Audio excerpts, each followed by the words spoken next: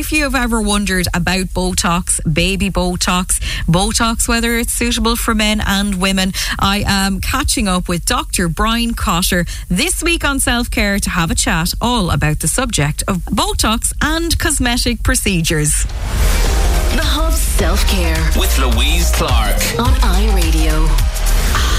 It is really, really great to be catching up with Dr. Brian Cotter from Sisu Clinic. Of course, you're the co-founder and global medical director. First off, thank you so much for joining us on our self-care segment this evening. Thanks for having me on. Not at all. So you've come on to have a chat to us all about Botox, and maybe give us an idea. I might ask you a couple of easy questions first about Botox, just so we can kind of get our heads around exactly what it is, and then we might deep dive into maybe some of the trending treatments with what we have at the moment. I suppose first off, Dr. Brian, what is Botox and when might we need it? Yeah, so Botox has been around for a long time. It's effectively what we call a neuromodulator, and we use it in cosmetic purposes for relaxing things like lines and wrinkles.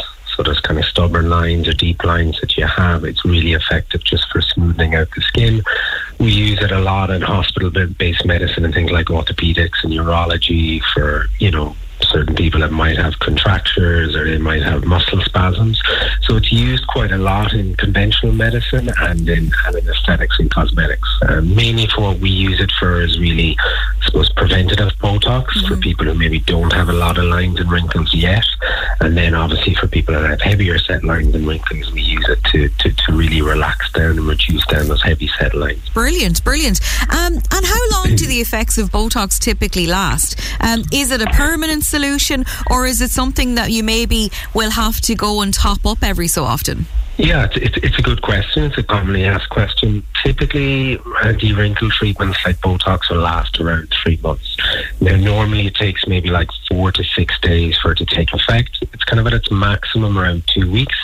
So typically, even in Sisu Clinic, everyone will come back at around the 2 week mark for review. It allows us to take a look at it. Sometimes it needs a little bit of adjustment. And then from 2 weeks, it kind of gets weaker and weaker and weaker, and it lasts around 3 months. Now, it's not like that you wake up at 2 months, 29 days, and all the lines are back. It's it's kind of gradual awakening of the lines and wrinkles over that kind of latter stages of the 3 month mark. That's so interesting. We hear some people talking on social media about baby Botox versus normal Botox. Is there a difference, or is that just a social media coined phrase? Yeah, it's kind of more a marketing blurb, to be honest. So obviously within Botox treatments, you have various dosages and protocols. Baby Botox is probably more what we call preventative Botox. And that means you have people that are coming in who maybe are beginning to see what we call kind of dynamic lines turning into static, heavier lines. They tend to be kind of younger patients. So again, there's often a kind of dose difference or modulation within it, but baby Botox is really, it's social media, probably more of a marketing term actually than anything else. But all toxin treatments are kind of, the end result is the same, but you might have a little bit of a difference in the dosaging piece. Okay.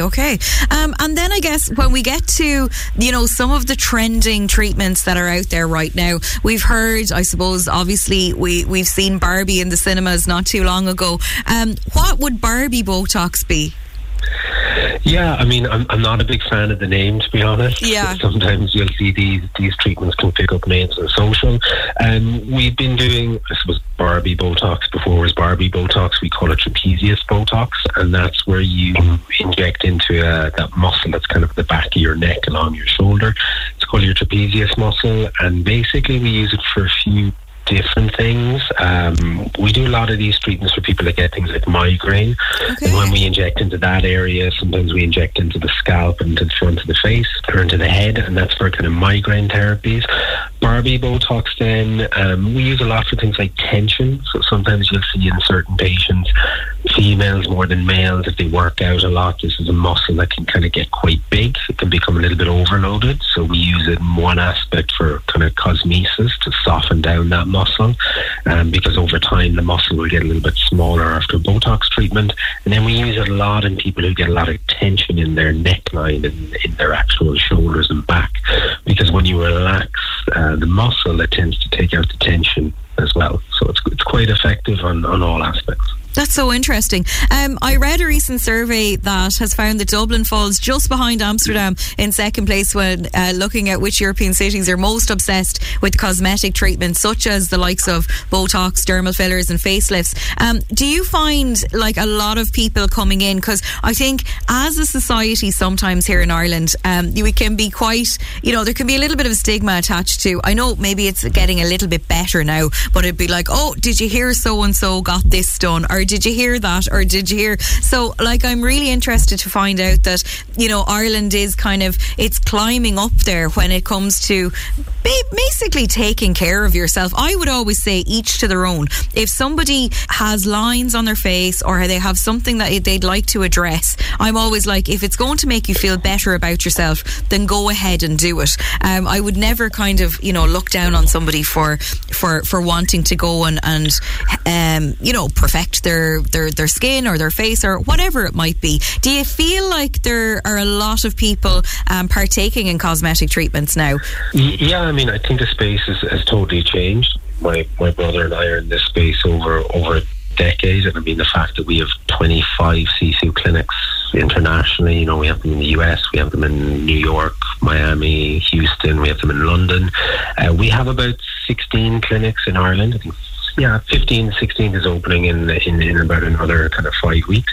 I think that in itself shows you that the space has changed. I think a lot of people, I remember we opened our first clinic our third clinic, fourth clinic actually, in Ranelagh in the Triangle, and the estate agent at the time was like, you're putting a cosmetic clinic in the middle of Ranelagh. And I think that kind of piece has changed, whereas now, if people want to get a treatment, like you just said, they feel good about it, they want to go in, they have something maybe they want to change. I think that study showed us that Irish people in particular are embracing, I suppose, themselves, that sense of if they want to feel good about themselves, and it's a treatment that is quick, it's easy, as long as it's done by a medical professional and it's safe, then I think that whole kind of idea, that taboo has changed. And again, with 7 clinics we have in Dublin, I suppose that study has just reinforced the idea that we have, that the popularity and the demand within the space are there. And I think Irish people have just accepted it with open arms. Absolutely. I think you touched on a really important topic there as well, because of course you can see a lot of places that may be unregulated, and obviously we want to make sure that if you are going for a cosmetic treatment that you do it with a professional.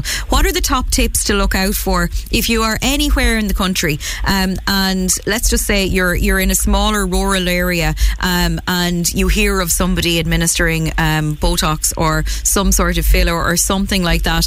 What are you looking out for to try and choose the best person to do this for you? Yeah, look, we're big fans of what we call the medical model. So in Ireland, under law, it is only doctors or dentists that can legally buy Botox, prescribe Botox and administer Botox. So the big thing we always say to people is do your research.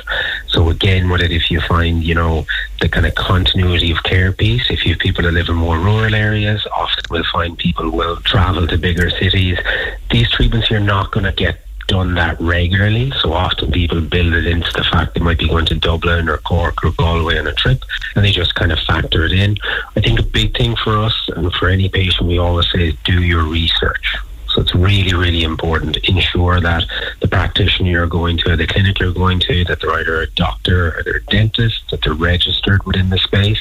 And I think what you'll find probably fillers is a little bit more of a grey area, because unfortunately at the moment in Ireland, fillers are classified as what we call a medical device, which means anybody can purchase, can administer a dermal filler, and dermal fillers in reality can cause more damage than toxin, because you can get some adverse events to it. So again, anybody that's considering getting these things done, just make sure you go to a medical professional and make sure you go to a place that does volume, because for us, it's really important in the space that if people are considering a treatment, that they're going to have a good experience, they're going to have a safe experience, and if in the event something goes wrong and the complications can occur, that the professional you're going to, I suppose, has the skill set to, number one, mitigate against them. But the second thing is, if you do have a complication, they can manage you appropriately and they can look after you. Because what we sometimes find is, if people who have had a treatment in a beautician's and then they kind of rock up to one of our clinics,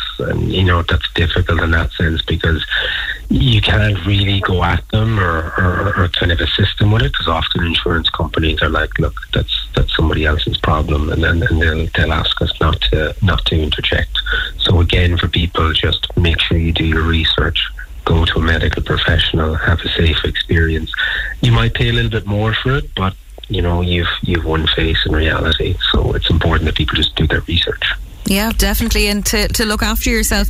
One last question, I suppose. I know that a lot of ladies are probably going to be tuned in to find out all about Botox and Barbie Botox, etc. But have you found the amount of men coming in for treatments, has that become a lot more in recent years? Yeah, it's definitely increased. I mean, often you'll find that girlfriends or wives, they'll come in, they'll have a treatment, and then 2 weeks later, a kind of boyfriend or husband is sitting outside, kind of being told that their partner wanted them to come in.